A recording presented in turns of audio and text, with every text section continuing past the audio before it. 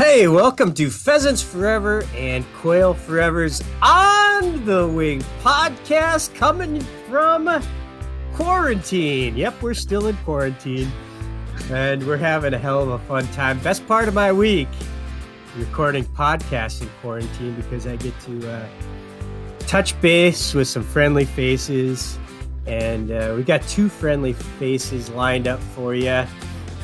He may have the punch card with the most holes in it at this point in the On the Wing podcast. Tim Corin, our field director for Quail Forever, joining me on this particular episode. This has got to be number 4, right? Yeah, Fourth episode? I expect to have the most punches on that card. Well, I think you've been on 4 podcasts, but we probably made fun of you on like 14 others. So. Yeah, I'm looking to retaliate on this one. So we got Tim on here, our go-to Quail Forever guy. So this is going to be a Bob White Quail heavy conversation. In fact, it's going to be Bob White Quail in South Carolina. And as I introduce our featured guest, let me read a quote from him when the South Carolina Department of Natural Resources announced Michael Hook as the quail coordinator and small program leader. And I quote, "Every morning when I come into my office and I see the big quail poster on my door, I think to myself, this is my job? This is what I get to do today? And I just have to smile. To be able to go get back into the wildlife field is exciting in and of itself. But to get to work with quail, a passion of mine in the field, is really icing on the cake. It just doesn't get any better than making a career out of something you love."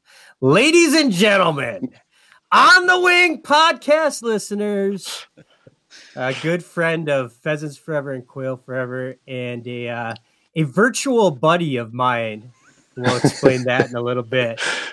Michael Hook, South Carolina Department of Natural Resources Quail Coordinator. Michael, thank you for joining On the Wing podcast. Thank you for having me, Bob. I don't think I've ever had an introduction quite like that, though, but I appreciate it.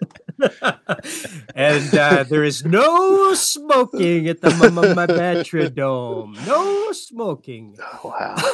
Wow.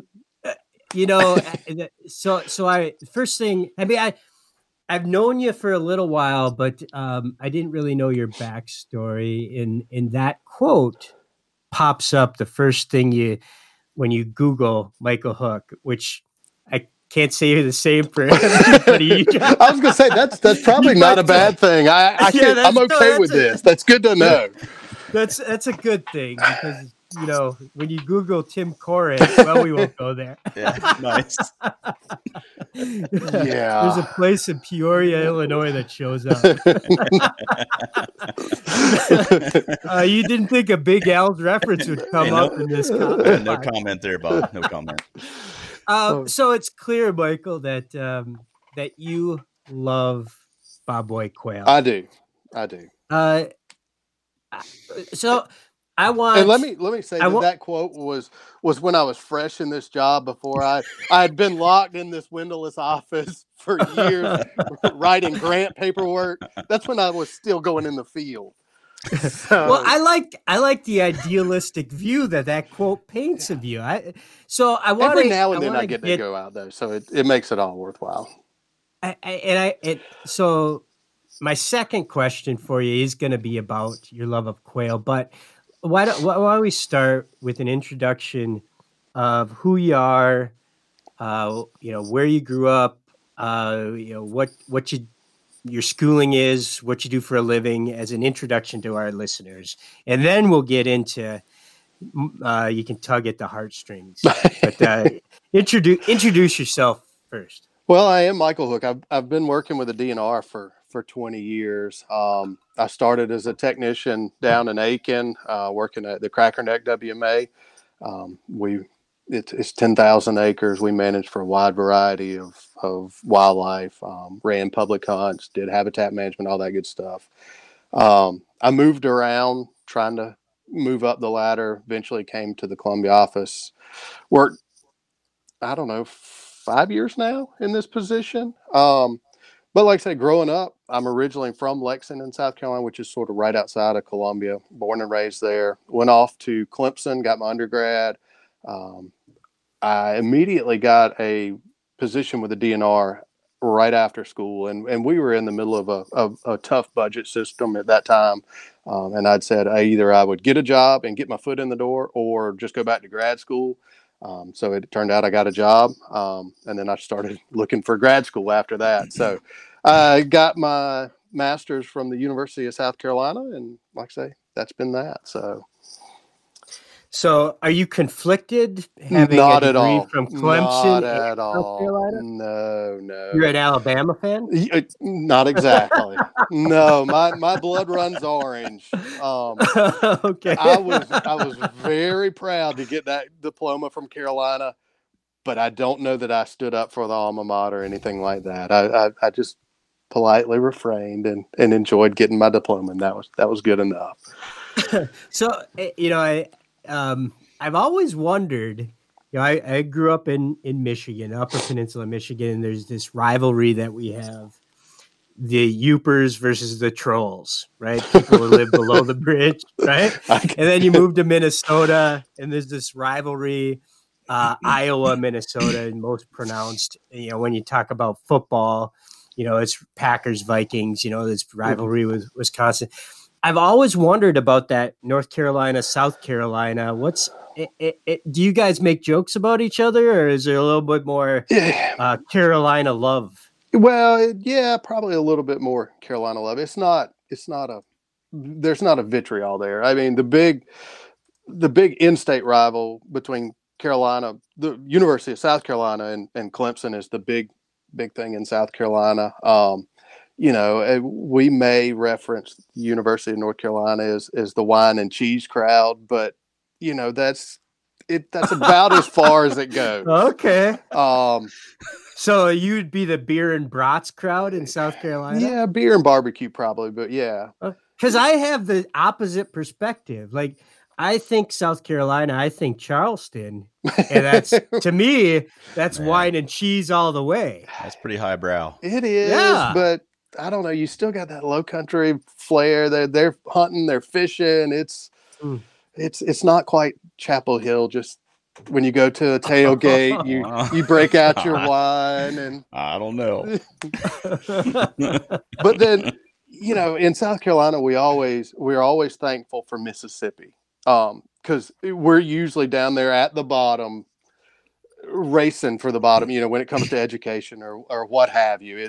We're usually at the bottom of the list for that. So I would say that Mississippi is the state that we compete against, just as a general socioeconomic platform. Sure. So it's us in Mississippi. Huh. All right. So we'll wind back to that first question based around your quote. You clearly love quail. I do. Love quail. I do. Tell us where that started and some of the reasons. Well, in South Carolina, if you grew up, you've heard quail. You just readily identify the summertime with birds whistling. It's just part of life. Especially when I was growing up, it was a little bit more prevalent than it is now. I don't know that kids growing up nowadays, have that same thought pattern. But growing up, that was just something you heard in the summer. You saw lightning bugs, you heard quail, that was it. My granddad was a big quail hunter. He grew up poor in Saluda County. When he was growing up, it was hunting for food. But later he got into bird hunting, and he always had setters around the house. When I was little, we were messing around. He had setters, so it was fun. When you go out hunting with Granddaddy, you were either rabbit hunting or you were bird hunting. That was it. And then, when it comes from a work perspective, there's not a tougher nut to crack than quail. I mean, it's a big puzzle, and it's, I enjoy a challenge. So it's sort of fun to work on that, so. You talked about hunting for food. I've always wondered what the right number of quail equates to for a per person meal. Because, I've seen people put down a half a dozen, and then I've seen people like struggle to finish one. Easily. Yeah. So what's the southern, like, when you're planning a meal for the family, how many quail do you get out of the freezer? For my house, it's usually about 2 per person.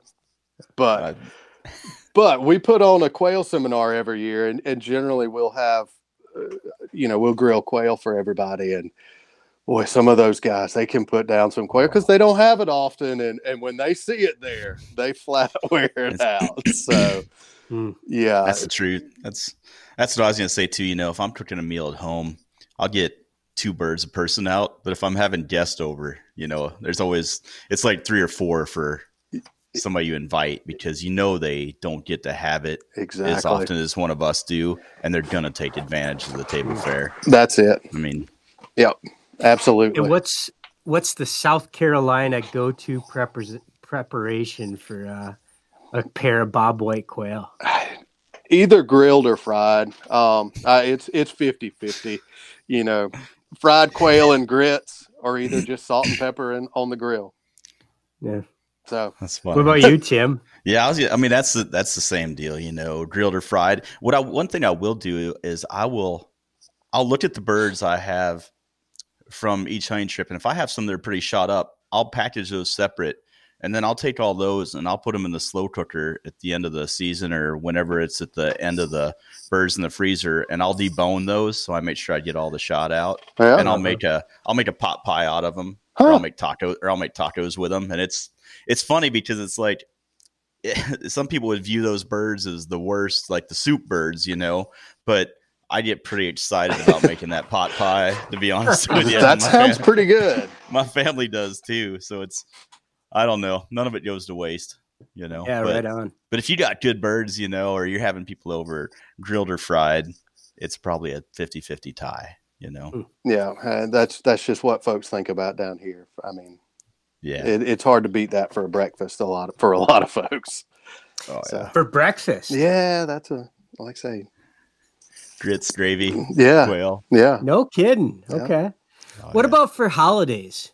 Thanksgiving, Christmas, are you serving quail, or is it it's a traditional turkey? Yeah, no, usually it's turkey, occasionally venison. But okay. Yeah. So in the introduction, I teased that I knew you virtually before I actually met you in person, which I met you in person, I want to say about a year and a half ago now. Tim and I were at the Southeastern Wildlife Expo, and I think we met for the first time at the booth you were volunteering. That's right. Working in the South Carolina Bobwhite Initiative booth. But when we finally met, I put a face to a kind of a social media image. And you've been listening to K-Fan in the Twin Cities for years. I have. As a guy that lives in South Carolina, what the heck are you doing listening to an outdoors hunting and fishing show in Minnesota?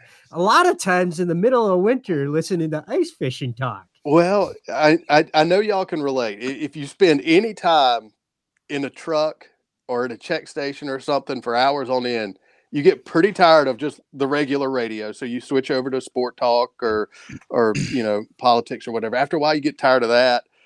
Somehow, Googling around, I found the link to an outdoors show. And I mean, you sit at a check station, you got to do something, you start listening, and in y'all's case, it was such a different world from what I was used to. It's just fascinating. Y'all make fun of our accents, don't you? A little bit.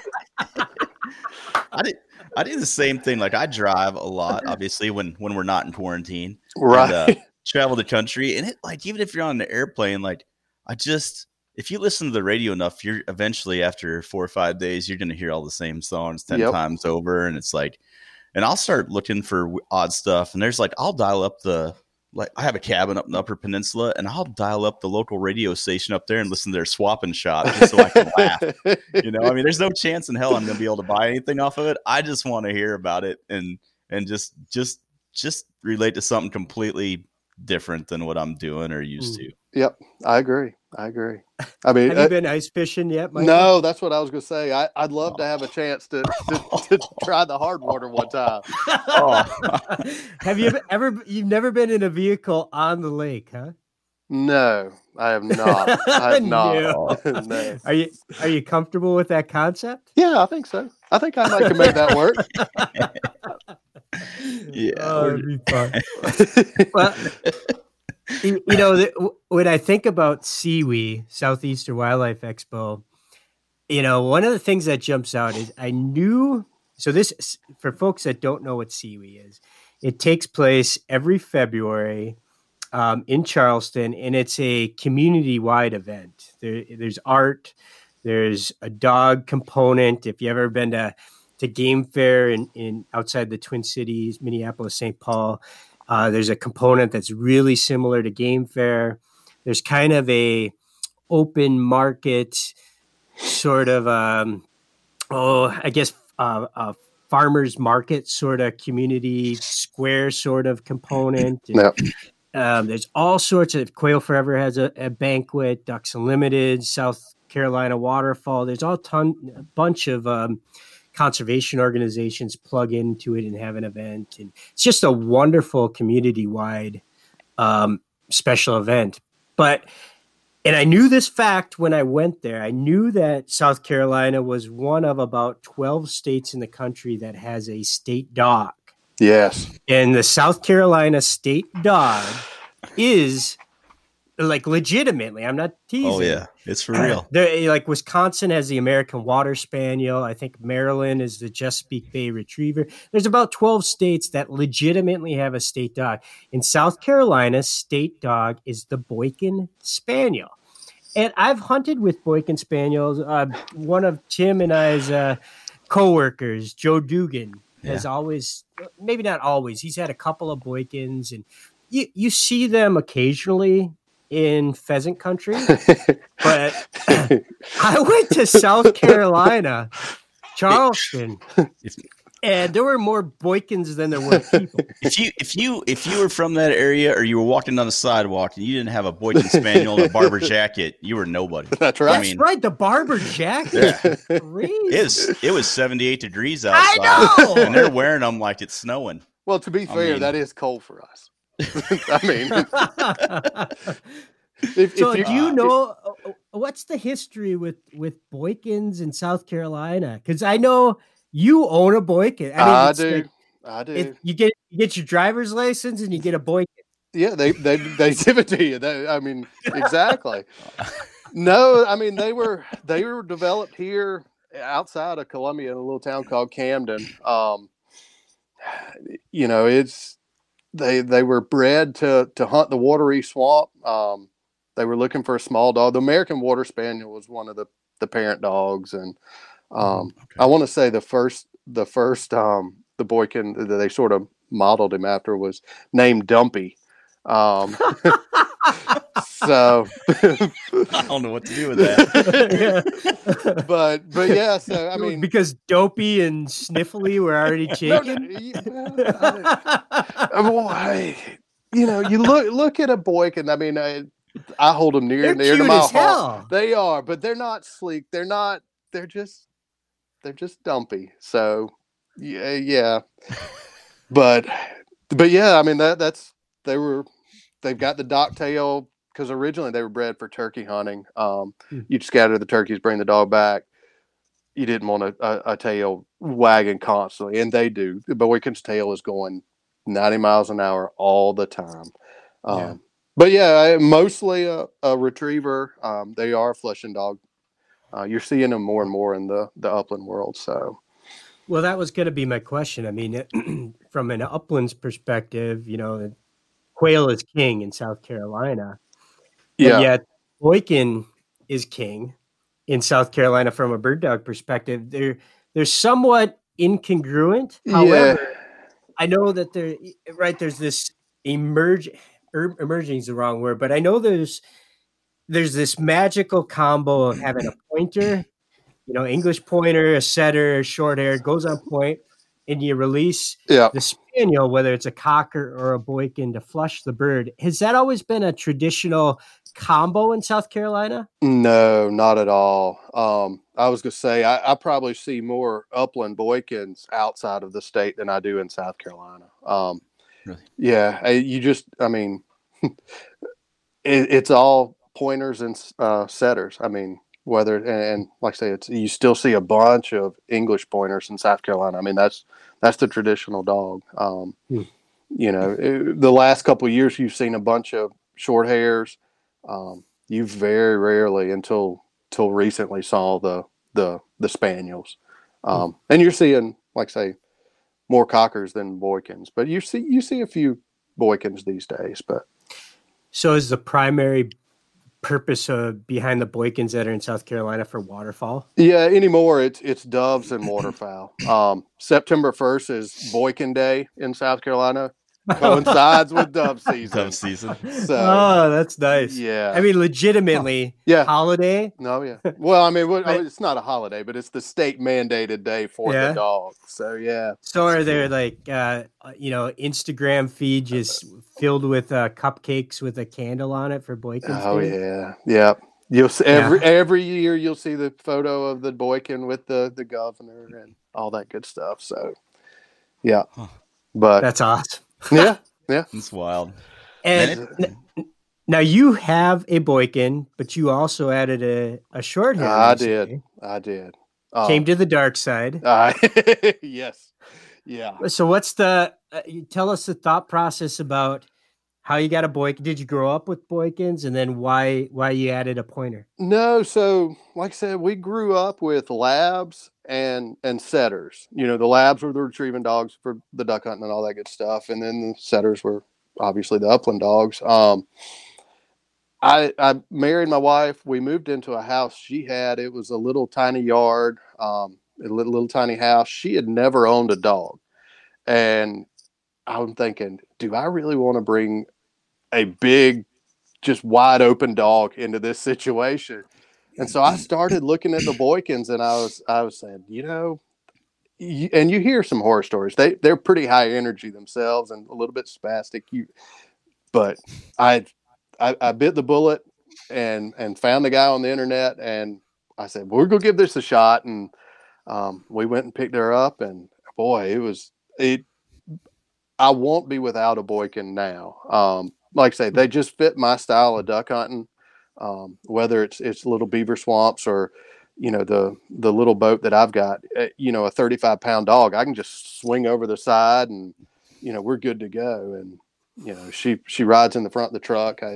She's been great. So like I say, and great personality. I mean, just there to please and easy to train.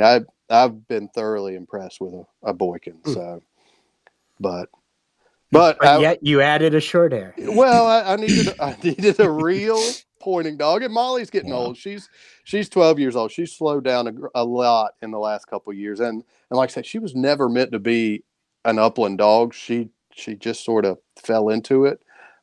She started letting me know that there was woodcock going back and forth to some of our duck spots, and so I said, well, if you're going to do this, we're gonna actually hunt woodcock. And then after a while, I saw, if we're doing this, why not quail? So, and then like I say, over time, kids and all got in the way, and I found out that she was my only dog for a while, and so we started looking for another puppy, and I look at Brittany's, and I would have loved to have had a setter, or I don't know, I don't know that I would have had a English pointer, but a buddy of mine knew of a litter, and I said, I'll give it a shot. Like I say, the guy that works with me, Brett Carmichael, he's got a short hair. I enjoyed hunting behind her. So I said, we'll see what this is about. So sell me on the short hair.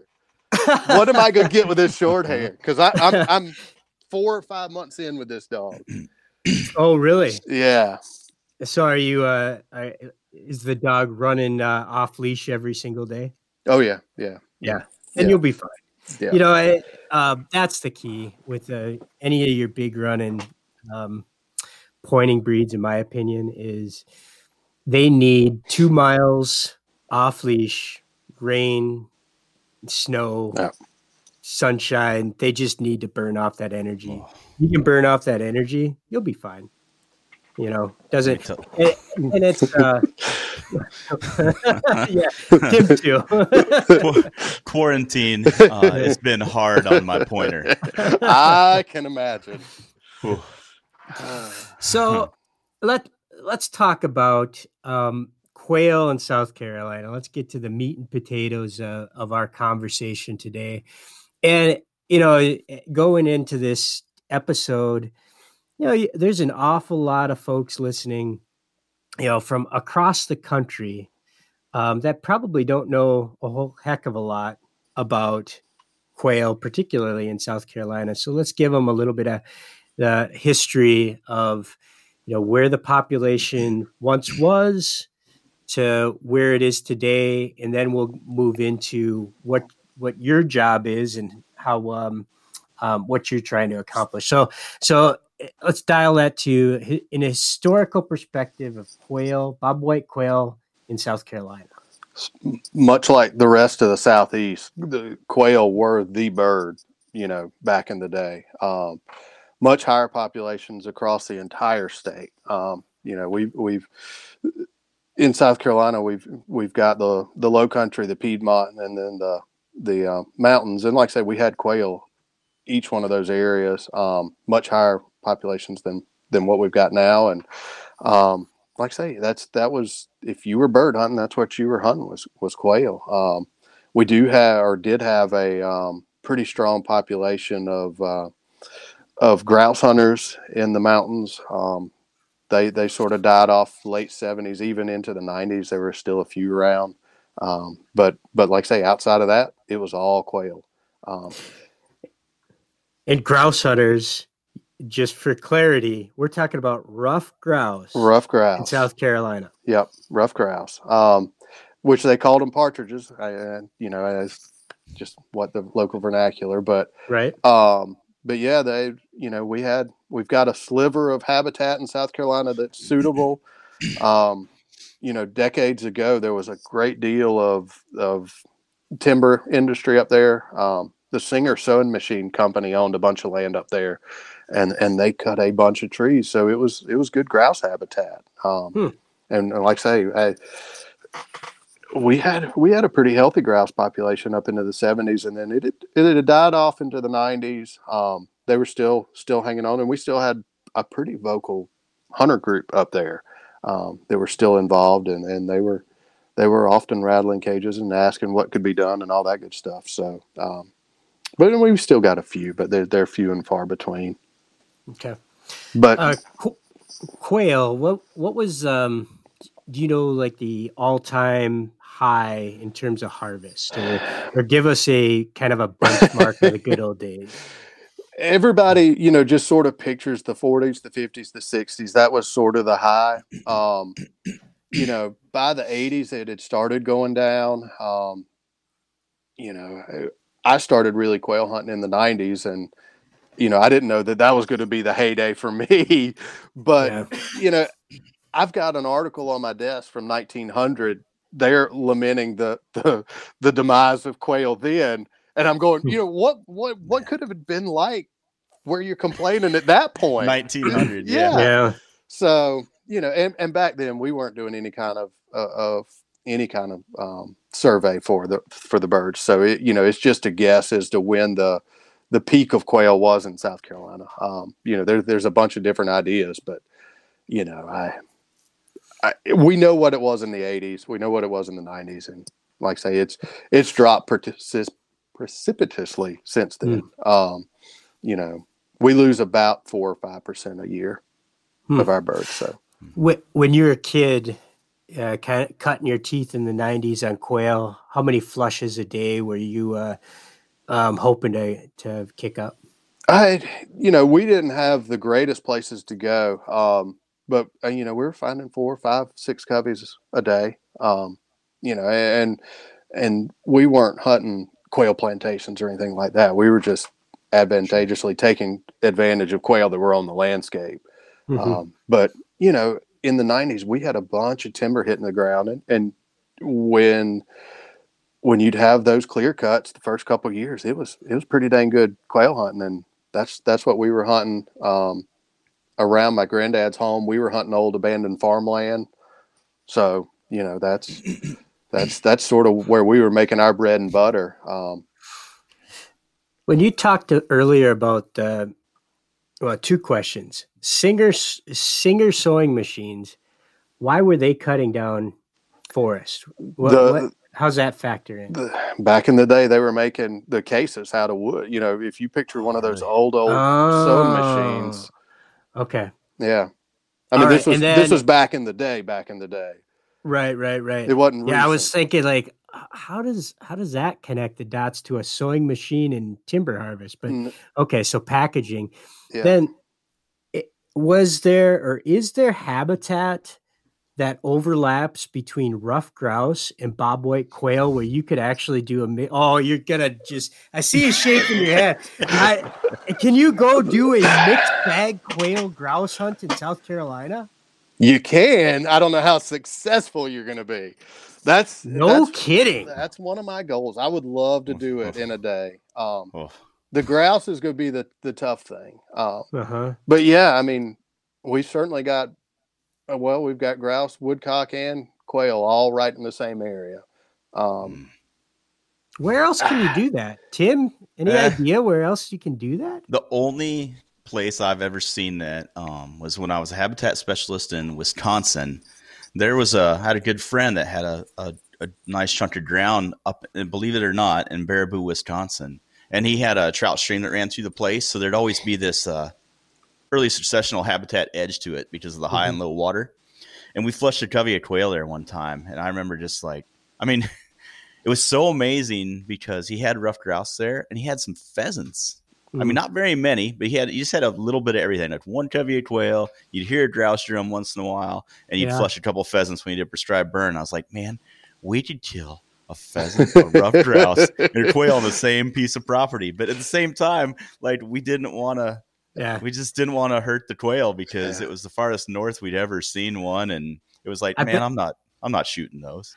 I bet you Northeast Iowa, there's a small percentage chance of the same thing, right? Like quail, ruffed grouse in the kind of in that Iowa River area.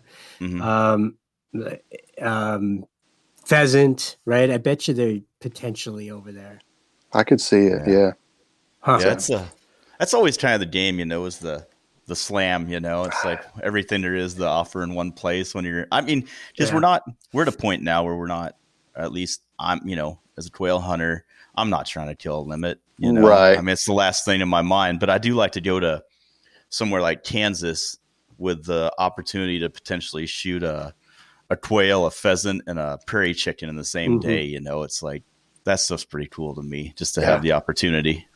Yeah. But, all right. So back to quail in South Carolina today. How many coveys can you legitimately expect to flush? And what's the difference on public land versus private land in your state? In 2019, the season that kind of just ended, or maybe the high point of the last couple of years? There's going to be a drastic difference between public and private. We've got some really fantastic private properties that are really pumping out the quail. Like I say, it's some of the best quail hunting you can imagine. The public lands, not so much. We've got a draw hunt here in South Carolina. We're averaging about a bird per acre on our best managed piece, and that's pretty good. Good. We're trying to bump that up now. We've really ramped up our efforts. It can make for some good sporty hunting, especially the key to that area is having dog power. The folks that are doing well have got dog power. And that's really what it takes across the state. You've got to cover some ground. You've got to rotate your dogs. So, like I say, that's the key to public land in South Carolina is dog power. So I'm assuming the difference between the 40s to the 60s to the 80s, the 90s, and today is loss of habitat. Right? Absolutely. Yep. Yeah. So talk about what's when you folks think about the maybe Georgia, northern Florida, that southern piney woods. Right. Is that a very similar type of habitat to South Carolina, or there's some distinct differences? No, it's pretty similar. I could drop you off in a plantation down in the Albany area and drop you off one outside of Charleston, and I don't know that you'd know the difference really, just looking at the habitat. There's some little tiny differences in whatever the plant composition may be, but I mean they look pretty similar.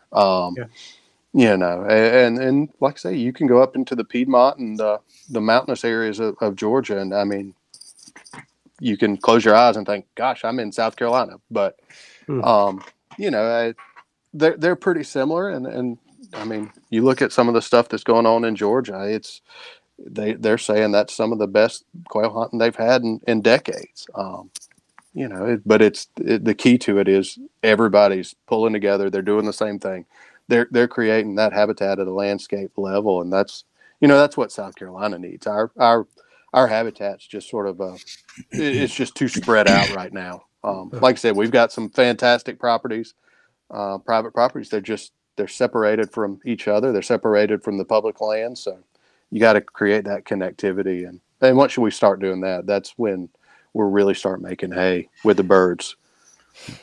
Enter rock star biologist Michael Hook.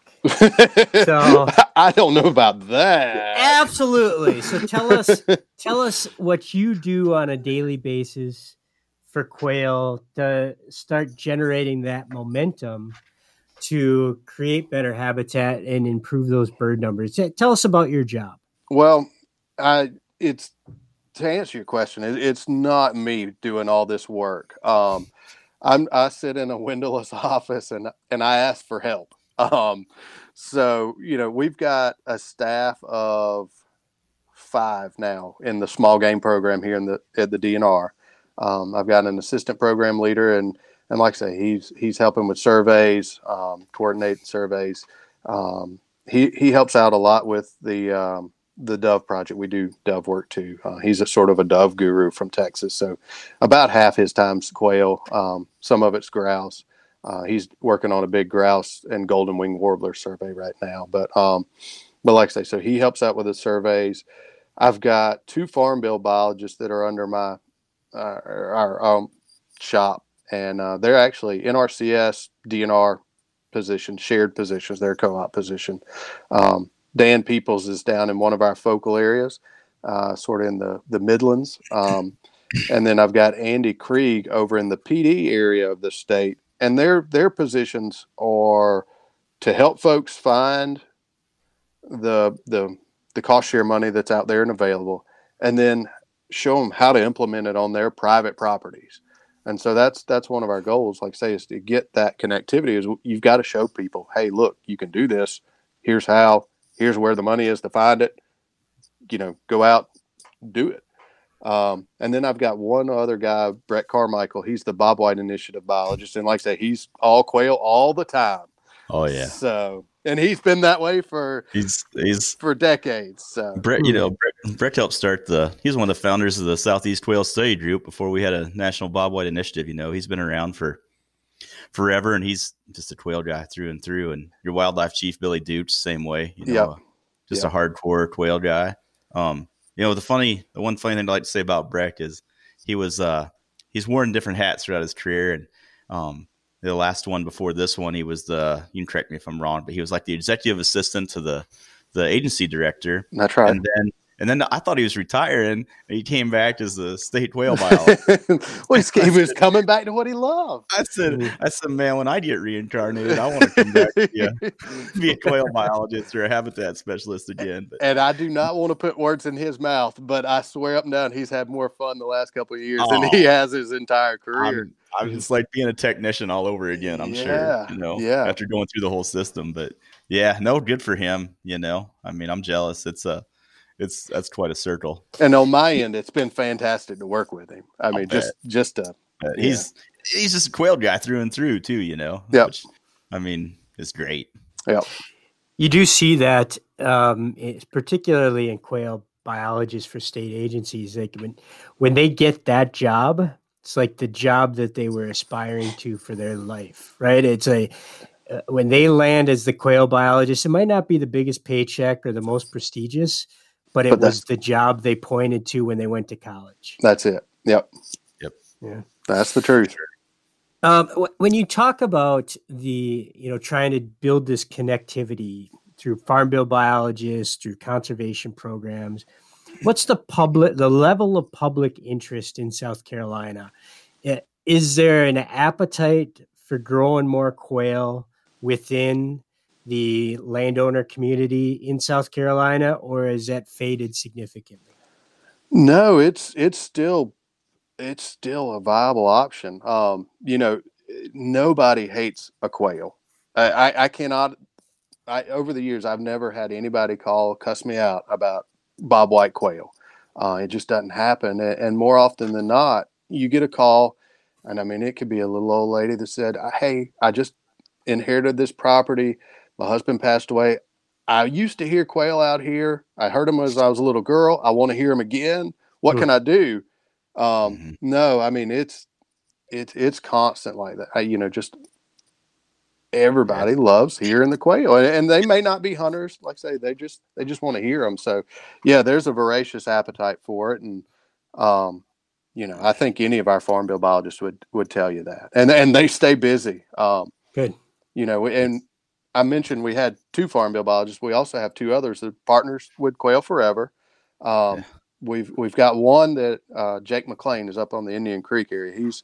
He is a Quail Forever employee, works out of a Forest Service office and drives a DNR truck. So it makes it difficult for him, having 3 bosses. But and his underwear is sponsored by Kmart. Exactly. but I mean, he jumped in. He's a relatively new hire for us, and he jumped in with both feet and hit the ground running. And those landowners up in that area have just kept him busy. I mean, it's just. He's been posting some really cool videos and stuff on YouTube and Facebook and stuff like that during the. He's a natural. Yeah, he jumps out there and puts the camera on selfie mode, and he just holds it. We're gonna have to get him a selfie stick. I think. There you go. His arm out there. He's walking around on the Forest Service ground, and he's showing you the logging decks and the early successional habitat on them, and the quail are whistling in the background, and it's really cool. We've been reposting some of the stuff I know on our social media sites, and Jake's been great. He worked for us in Ohio, and he wanted something a little bigger, a little more. He loves the organization, and we told him, we had a spot opening up. We had vacancy out there where you guys are out there in Newberry on the Sumter, and like you said, it's this hybrid position where they're working with Forest Service ground out of a Forest Service office. They're driving the DNR truck because you guys kicked in for the vehicle. I think the Newberry group bought his computer. And we just put it all together, and it's just a really cool project. So I think there's been over 20,000 acres of habitat work done on Forest Service ground, and over 20,000 acres of habitat work done on private property too, and some state ground as well. So it's we were able to fill a niche there where we had the flexibility for one person to do everything everybody wanted. Now, I'm sure it's not always an easy job to keep that many people happy, but Jake's the man right now. I agree. He's gunning and running, and he's doing awesome, and we're getting a lot done. And it's like you said, when I see that, like, that's the perfect formula for doing, a landscape scale habitat project. And that's what makes a bunch of birds. Like, that's what we need. Because, random acts of conservation aren't getting the job done for quail right now. No, and Indian Creek's been just way Oh, yeah. more successful than I would have ever imagined. I mean, the Forest Service started doing the work on the Forest Service lands, and I mean it was successful. And then you get a couple key landowners around. They're vocal in their community, and it just spread like wildflower. And then, like I said, then you throw in Jake in there, going, "Hey, well, you can do this too, and this and this." And like I say, the success they've had with birds over there, it's been impressive. And it's become a model for the rest of the state. Everybody goes, "Well, can we really do it?" And I go, "Yeah, we're doing it right there at the Indian Creek area. We can do it down here too." So, explain what's been impressive. Like, what's the response been for quail where they were to where they are now? Yeah, well, so the idea behind these focal areas were sort of to start from zero. We could have picked some better areas that were holding better birds, and we could have had much more immediate results. But we wanted to take a place that really had almost nothing and transform it into an area that was, useful for the bobwhites. So our first years, we were counting 0 quail on our summer whistle counts, our fall covey counts. We're monitoring 6 other bird species as well, just non-game bird species. And there was very little activity on those. You would have a couple pockets of habitat where you'd find a brown-headed nuthatch or Bachman sparrow, or what have you. But for the most part, it was fairly devoid of any of the birds we were looking for. We started reducing the burn block size, thinning timber, getting rid of some of the mid-story.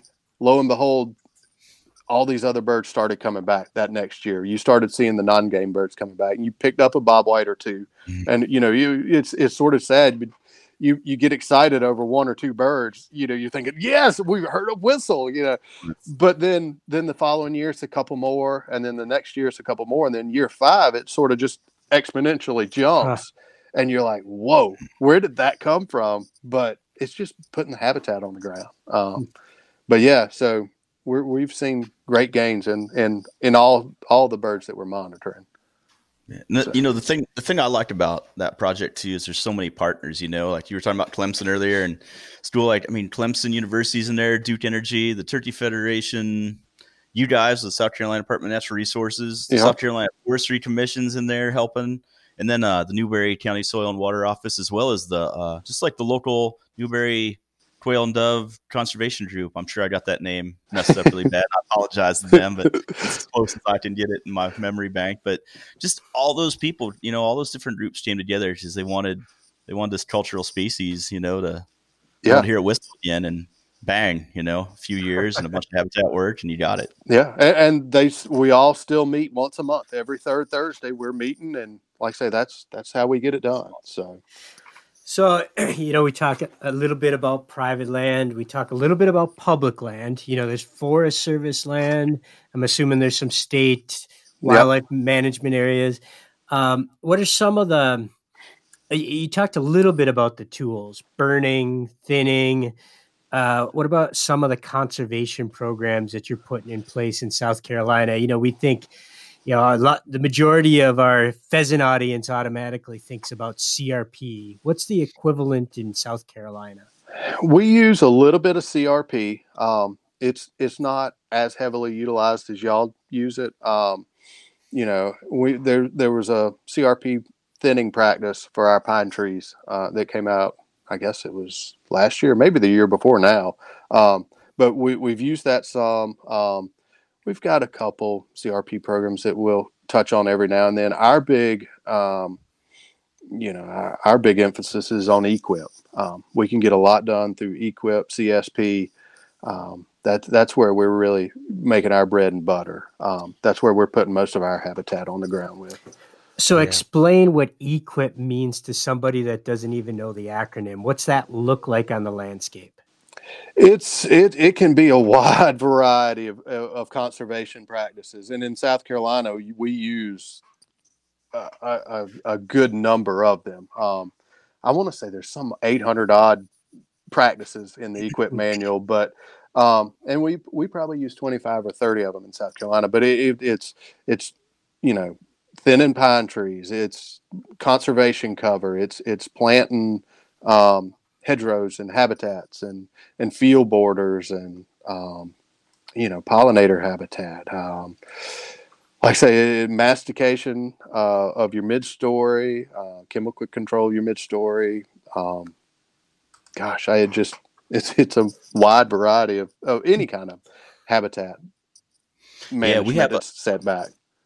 We got Tim Rainwater, our working landscape wildlife biologist, on the ground there too, in the Allendale area, it was just a good addition to the system there in South Carolina. So it was kind of the fourth biologist located near the fourth quail focal area, because we were targeting that landscape scale impact. And I think he's primarily using the EQIP program to do the majority of the practices he's helping people out with, or educate them about, and enroll them in too. Yeah, no, absolutely. Like I say, EQIP is our go-to.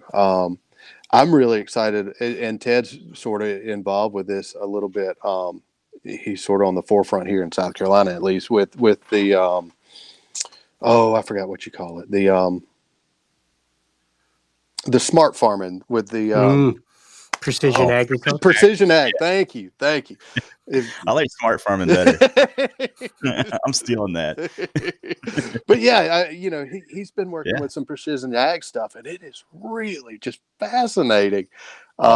Like I say, it just blows my mind, the technology in those tractors these days. But they're putting it together with the EQIP practices, and it's some pretty cool results. So it's neat.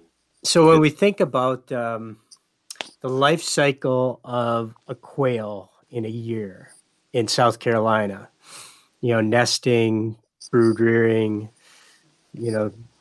food, winter, maybe.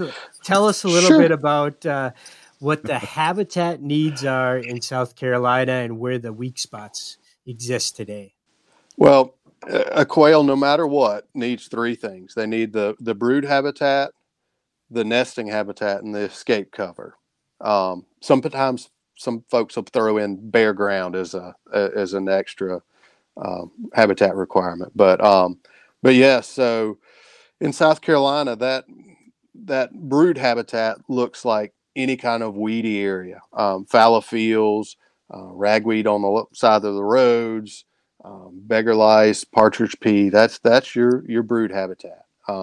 Prescribed fires, come through a week or two earlier. You start getting that green up. You're getting the 6-7 inch tall grasses and weeds sprouting up. That's that brood habitat you're looking for. Nesting habitat is just what it sounds like. They use that part of the year when they're nesting. They're looking for those grasses to build nests in. They're using last year's dead grass. They're building a nest. They use it for a short time.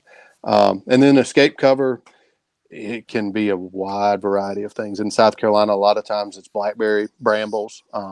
Those are pretty key here in South Carolina. Chickasaw plum patches.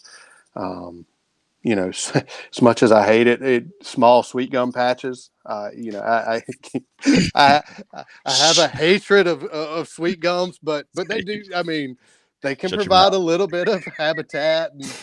So you're going to have to explain sweet gum to a Youper. They're the bane of anybody's land manager in South Carolina. If you close your eyes for about 3 seconds, you'll have 6 sweet gums pop up in front of you by the time you open them. They're just everywhere. They're a quick growing tree. They're native, but like I say, they're just irritating. They're one of the early colonizers, and that's what they do, and they do it well. So we spend most of our time trying to get rid of that mid-story that they create. So it hurts my heart a little bit to give sweet gum a credit, that it can be a little bit of habitat. And at the end of the year, when you're looking at your quail, most of the time you'll find some sweet gum seeds in their crop. They put out a tremendous amount of seed, but like I say, it's still a sweet gum. So this picture of, talk a little bit more about escape cover. You mentioned escape cover. What's escape cover for a South Carolina bobwhite? Yeah, so like I said, it could be those sweet gums. It can be small pines, clumped together, 30, 40-yard circle of small pines. You'll find those especially in the flatwoods. Blackberry brambles. If you can get it big enough, 30, 40 yards is what you're sort of looking for. That's good escape cover. It's open underneath. The birds can get under it. It's got a canopy above it. They're not going to get predated by hawks trying to pin them down through any of those species. It can be tops of old dead trees piled up. It can be most anything. Edge feathering would be a escape cover habitat creation tool, right? Absolutely. Like I say, as long as it protects from above and is open underneath, it can work. I joked about winter cover. Is there any need for thermal cover in South Carolina? The need is probably not as high as maybe what would be needed in your neck of the woods. Sure. But we still do. Yeah. And occasionally we'll get some snow in the Piedmont or in the upstate. They need it. They need it. They need that thermal cover in the summertime as well. On some of our 100, 103 degree days, they're out there in a lot of those same areas, under those blackberry brambles, under those Chickasaw plums, and they're cooling it. So that thermal cover goes both ways. So we talk about what the perfect recipe is for habitat in South Carolina, from nesting cover to brood, some open space, escape cover. And you talk about partnerships, public land, private land, farm bill biologists. That leads to the South Carolina Bobwhite Initiative, right? Correct. Yeah. And so tell us what that is. So the South Carolina Bobwhite Initiative is just basically South Carolina's version of the step-down plan that was sort of laid out by the National Bobwhite Conservation Initiative. All 25 states in the Bobwhite range are members of the national organization. And like I say, we all have the same goal of putting more bobwhite habitat on the ground. That's what every state's trying to do. We may go about it in a little bit different manner.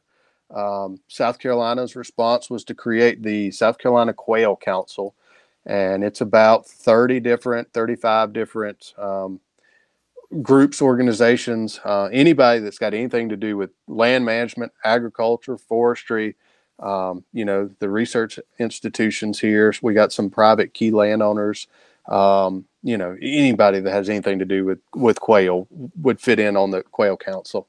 So like I say, we got all those groups together and said, look, we're trying to do something for quail. Are y'all interested? And all of them said yes. We signed a big MOU.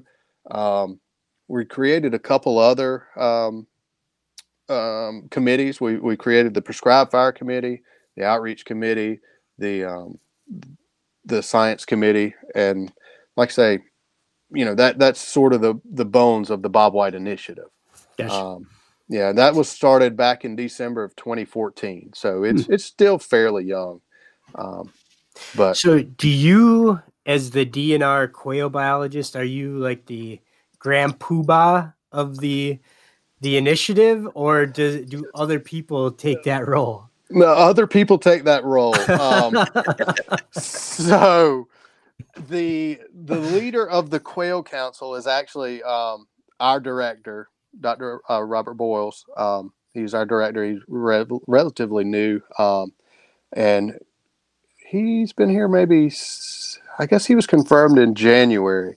So we've let him know that he's the leader, but he hasn't officially presided over a meeting yet. So you're the de facto leader then? That's right. No. We still have another layer here. I've got Breck to be able to shield me a little bit. He is on the steering committee, and he's the leader of the science committee and all. I just serve on the science committee. So. Okay. Yeah, no. But now once Breck fully retires, I guess I'll have to step up. But yeah, until then, I'm just chilling on the science committee. A Quail Forever is part of the South Carolina Bob. Absolutely. Yeah. No, they jumped on with both feet when we first started this back in 2014. There was no question.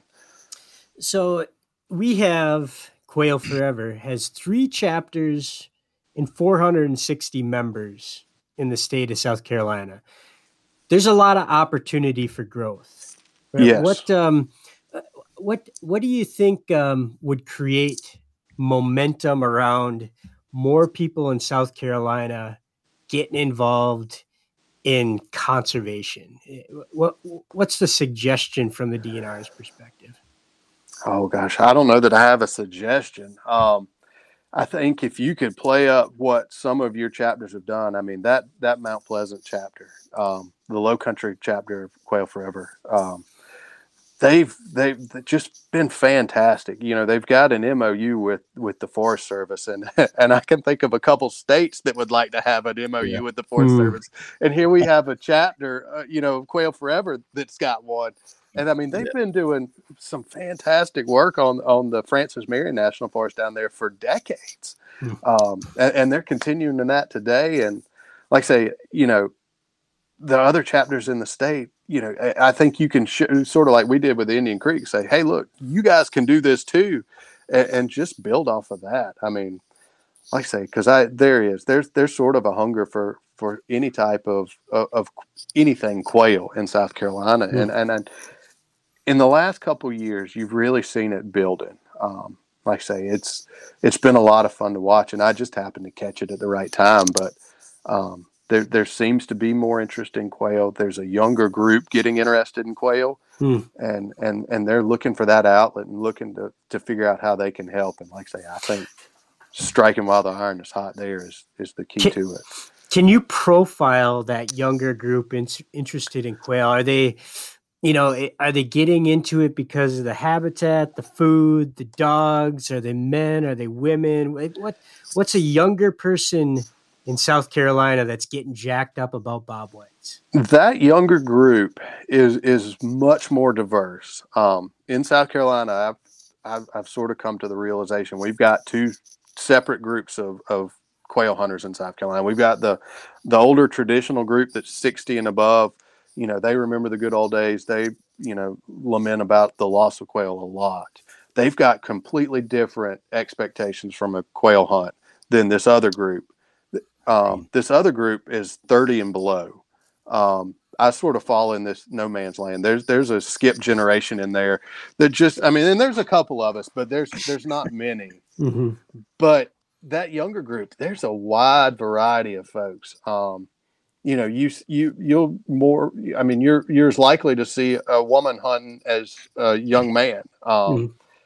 And as to their influence or why they got into it, it's usually either they got a dog and they found out it was supposed to be a hunting dog and they wanted to see what it was supposed to do, and then they just went with it.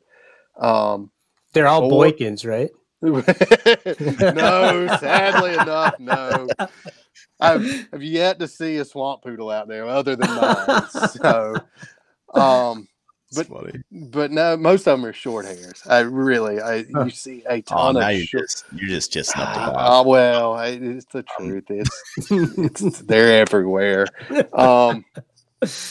We've been seeing, just starting new chapters around the country and talking with folks. We've been seeing a surge of younger people, kind of, I call them adventure seekers. They're looking for that DIY adventure. Yep. They want to travel somewhere new. They want to chase something different. They want to sample the local food and restaurants and go hunt public land and, kind of the on-Xers of the world, And it's cool. I mean, we did a public land issue a while back and we got rave reviews from millennials, that were just like, man, this is awesome. Do more of this, because they're just looking they want to throw the jar of peanut butter and the half a little bread in the cooler like we used to do in college and go to a national forest or wildlife management area, whatever's available, and go try to kick up a bird, and I like it. It gives me a lot of hope, It does. And a lot of them have never hunted before. Mm-hmm. It's like I say, occasionally I'll run across one of the younger folks who'll say, yeah, my granddad used to hunt. I remember him talking about it and I wanted to try it. But more often than not, I got this dog or I'm looking to source food locally. Mm-hmm. And I'm like, whatever gets you into the game, let's go. So you talk about, the public land, the private land, that's one of the beautiful components about Quail Forever and Pheasants Forever is, we've been known for decades for our work on the Farm Bill and CRP and Farm Bill biologists. But we also create hundreds of thousands of acres of public land through land acquisitions, through working on Farm Bill programs that add, the open fields legislation that opens up walk-in areas on top of private land. And then what we've talked a little bit about here that is probably even, that we need to elevate the message more about is the work that we do on public lands. You mentioned the Francis Marion to improve the land that already exists in the public hands as better habitat for all sorts of wildlife. And that's one of the key components going on in South Carolina. Yeah, that Low Country group has got something going on right now that's just outstanding. Like I said, they had that MOU with the Forest Service, and they've been planting food plots and doing some winter disking for them, and manage some fallow fields. Probably 2 years ago now, they really decided to ramp it up. They wanted to do more. They said, we think we can help out in a bigger way, and they went to the Forest Service. They came to us. They came to a couple other folks and said, look, this is sort of what we'd like to do. Do you think it's possible? We said, sure, well, let's have a meeting. So we had a meeting, got together with the Forest Service. They laid out their plans, and lo and behold, the Forest Service has laid out about 5,000 or 6,000 acres. It's a little over 5,000 acres of an area that they hope to. It's a wildlife habitat project. It's not solely focused on quail, but the net result is going to be much more quail habitat on the ground. It's just beginning. We're really just now getting some trees on the ground. They were able to get the Forest Service. Typically, the Forest Service has only got so many burn days. They have a ton of acres to burn, so they have to burn large blocks. Well, that Quail Forever group got them to knock down the burn size. They're looking, it's not as small as we would like. We would like 50, 60, 80 acres. We're down to the 100 to 200 acre range. But still, that's a heck of a lot better than the 1,000 or 800 acres that it was before, because one of the key components of that prescribed fire regime is creating a checkerboard pattern of habitat across the landscape. So, like I said, we're not where we want to be, but it's a heck of a lot better than what they started with, and now those members of that group can look back and go, look, we've created quail habitat, and now they've got a place that wasn't there before.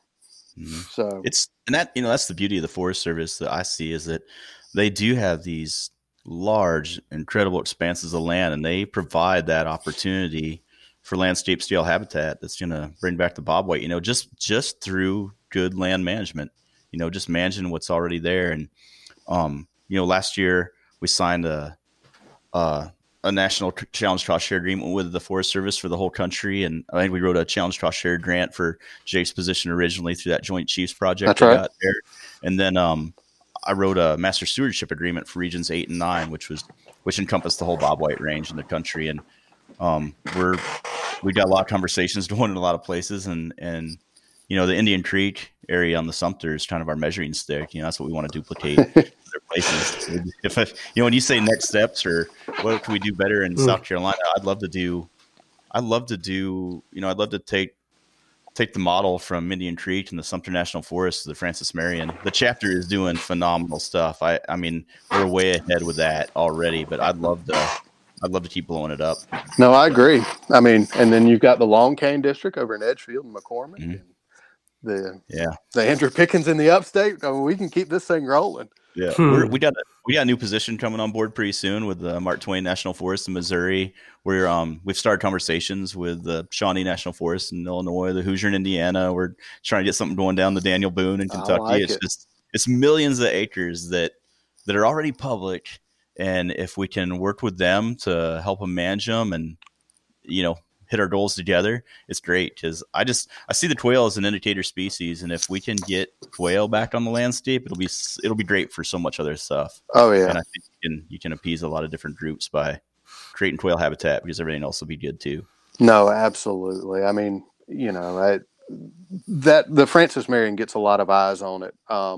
Just in close proximity to Charleston, there's a lot of folks going, well, why are you doing this for quail? And then when we start explaining, well, it's the, flatwood salamander, it's the gopher frog, it's a bunch of different, endangered grasses and plants. And they go, oh, well, it's not just the bobwhites. And you're like, no, it's so much more.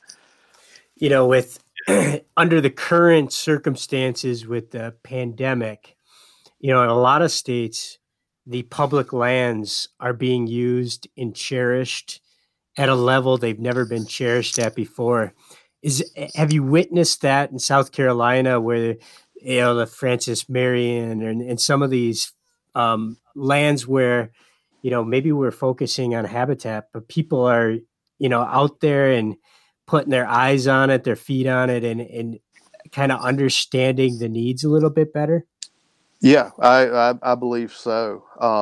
We're in the tail end of our turkey season down here. And so you've seen a tremendous amount of turkey hunters, more than you typically see on a given year. But what's been interesting is you're seeing a wide variety of other users as well.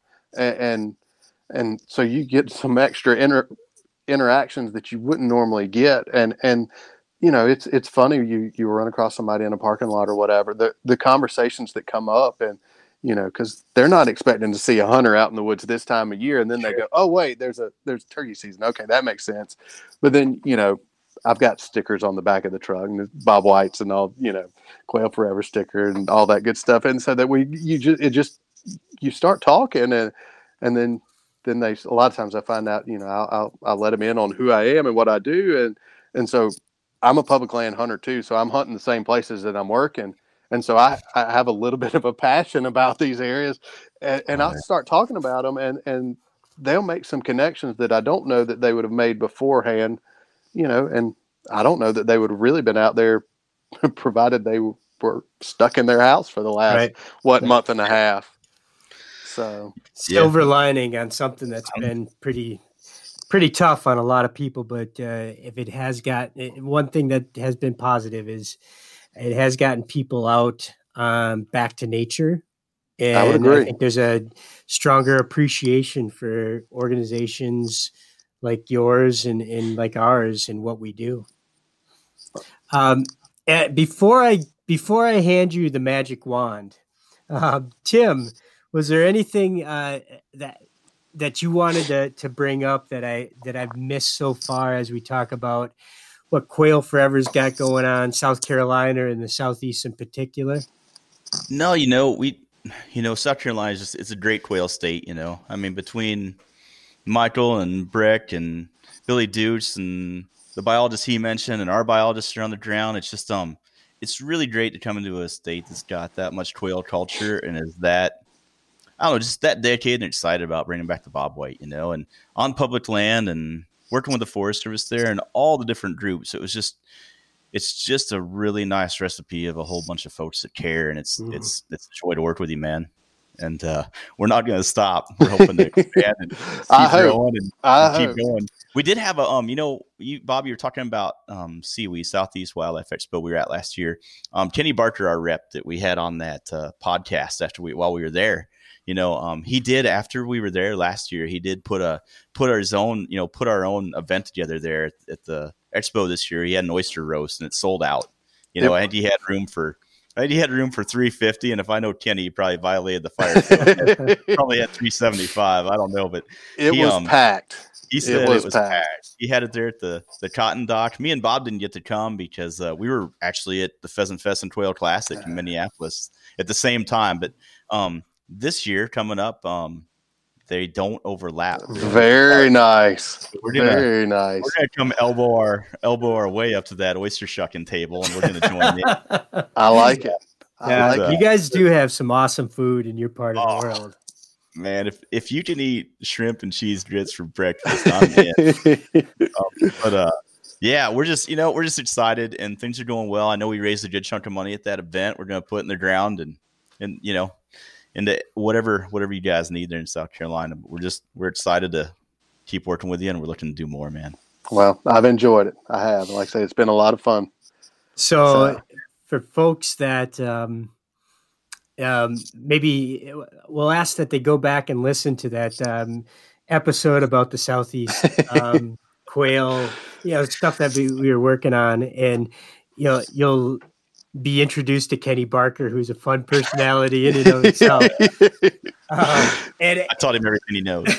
we did mention, we have 3 chapters and 460 members in the state of South Carolina.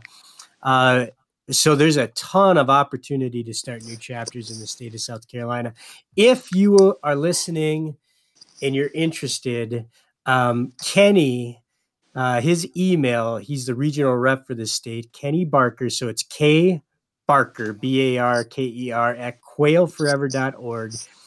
We would love to be able to report back on the next podcast and let folks know that a chapter or half a dozen chapters got started as a result of hearing this story in South Carolina.